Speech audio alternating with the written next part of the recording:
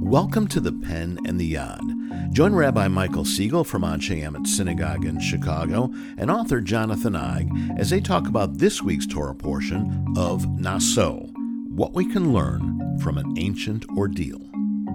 There are things in the Torah that are truly uplifting and wondrous to read, but there are things in the Torah that are absolutely cringeworthy. All right, we're going to get into some of the cringeworthy today, aren't we? You saw right through me there. We are going to talk about, at least for me, one of the more, maybe the most cringeworthy laws in the Torah, and one that rarely, if ever, makes it into the Hebrew school class. I remember many years ago, I was working with a bat mitzvah, and I had the great idea that we should talk about this portion, this part of the portion. It was when I looked at the bat mitzvah girl and the horrified look on her face, I realized that was an error of monumental proportions. So you backed off? She actually did write about it, but it was a very uncomfortable meeting. And but the idea behind what I was trying to teach her at the time, I stand by. So let's talk about it. This is a ritual called the ritual of Sotah. And the Sotah is kind of a ritual by ordeal.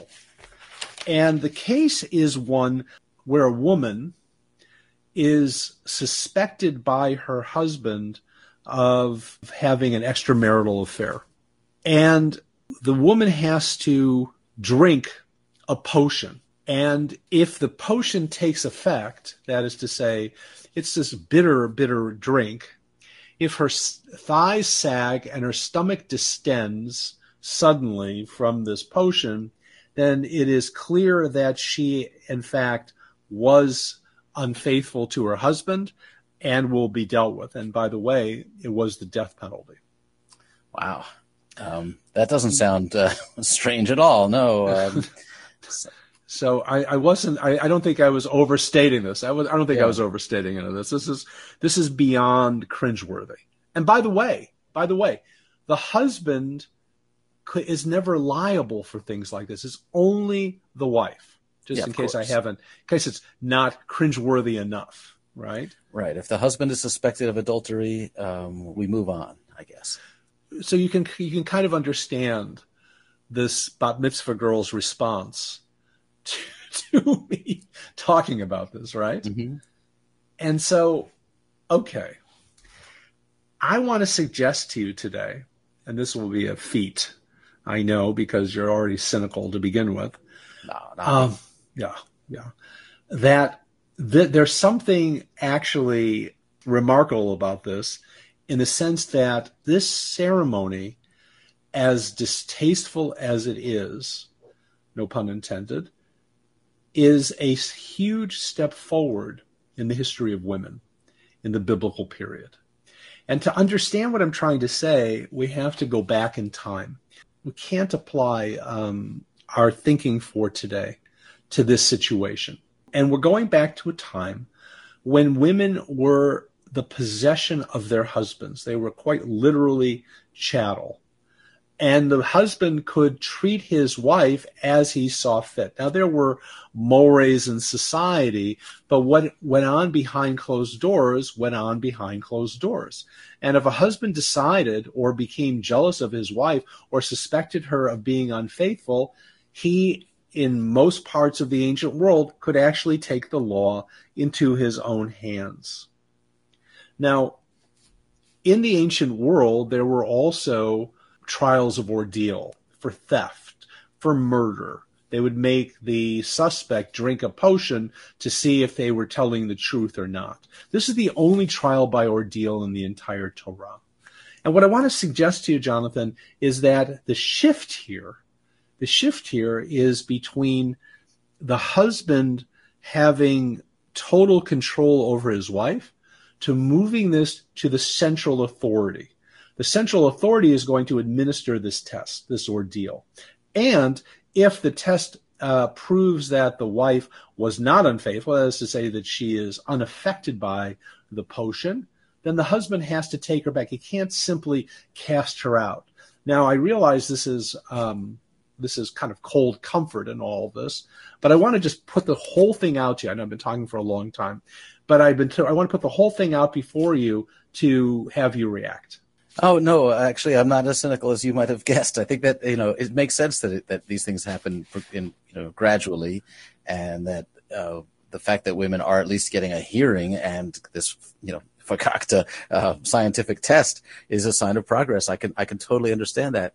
And actually, the first thing that occurred to me, too, is that, like, the results of the test are so ambiguous, right? Is her stomach distended, or whatever it was you said? Is the flesh in her thighs sagging? Like, those are judgment calls, I would imagine. So again, you're giving this judge room for interpretation and maybe for some leniency. Maybe this is a chance for the judge to make sure that harsh sentences were not administered freely or willy-nilly. So I can see where this might be a sign of progress in its very strange way. Well, I think you have someone like Jacob Milgram, who is one of the great Bible scholars, who makes this really interesting point that it was either this or the gallows. Mm-hmm. That a woman had no rights. We're dealing in a society where the husband could do pretty much whatever he wanted in that moment in time. For the first time, there's a higher law than the patriarch of his clan, the head of his family. And this is a huge shift in the rights of women, that a woman could actually be heard in trial, or at least be seen and be represented. I was thinking as we were talking that it's not all that different than the pill and how that affected women and society. You've written an entire book on this subject. But this idea that the world shifted for women with the advent of the pill is probably no less seismic than that of the Sota. Yeah, what occurred to me, too, is that we're only getting one account of this history, and the Torah was written by men. We don't know how women played a role in forcing this change, because one of the things we see throughout history is that, human behavior changes before the laws change. And it could be that women were asserting themselves in ways that made it necessary for the men to adapt and to change the rules and to give them a hearing, at least, and to give them a chance at justice. We saw this in more recent history when, women began demanding abortions before they were legal, and that changed the laws. We saw it when women began demanding birth control, and we see it now as women are fighting against laws that are attempting to take away their rights to control their own bodies. So I like to think about and imagine what was going on at the time that might have compelled this change, and I would be willing to bet that women played some role in that. You said something that kind of made me pause.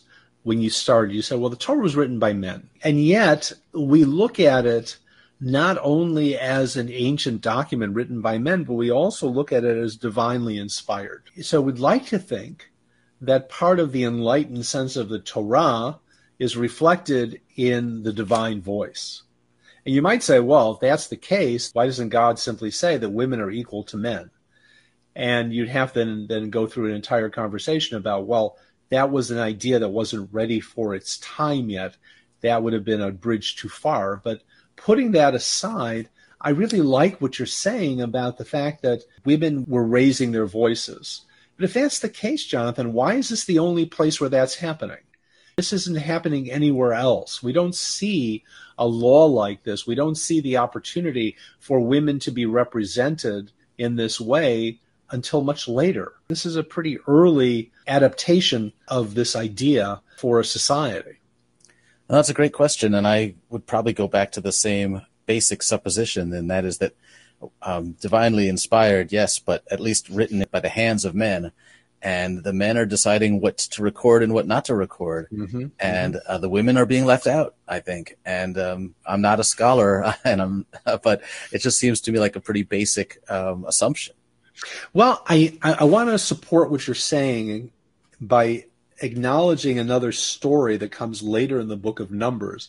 It's about the daughters of Slofchad, and they come to Moses because there are no male heirs in their family. And according to the law, their family's land holdings will go to men other than them, even though they should be the direct heirs. And so Moses takes this question to God, and God changes the law. God changes the law.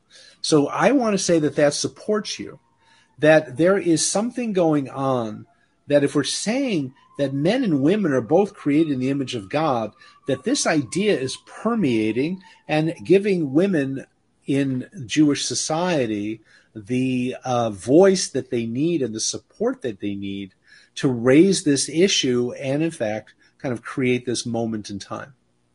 Yeah, it would be my strong belief that women are raising their voices throughout all of this history.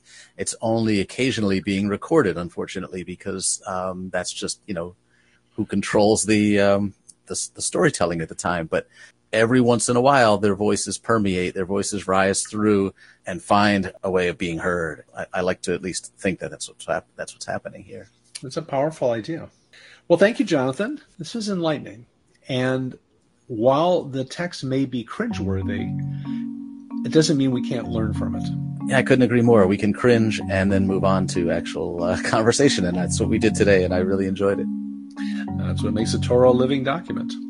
Thanks a lot. Thanks, Rabbi.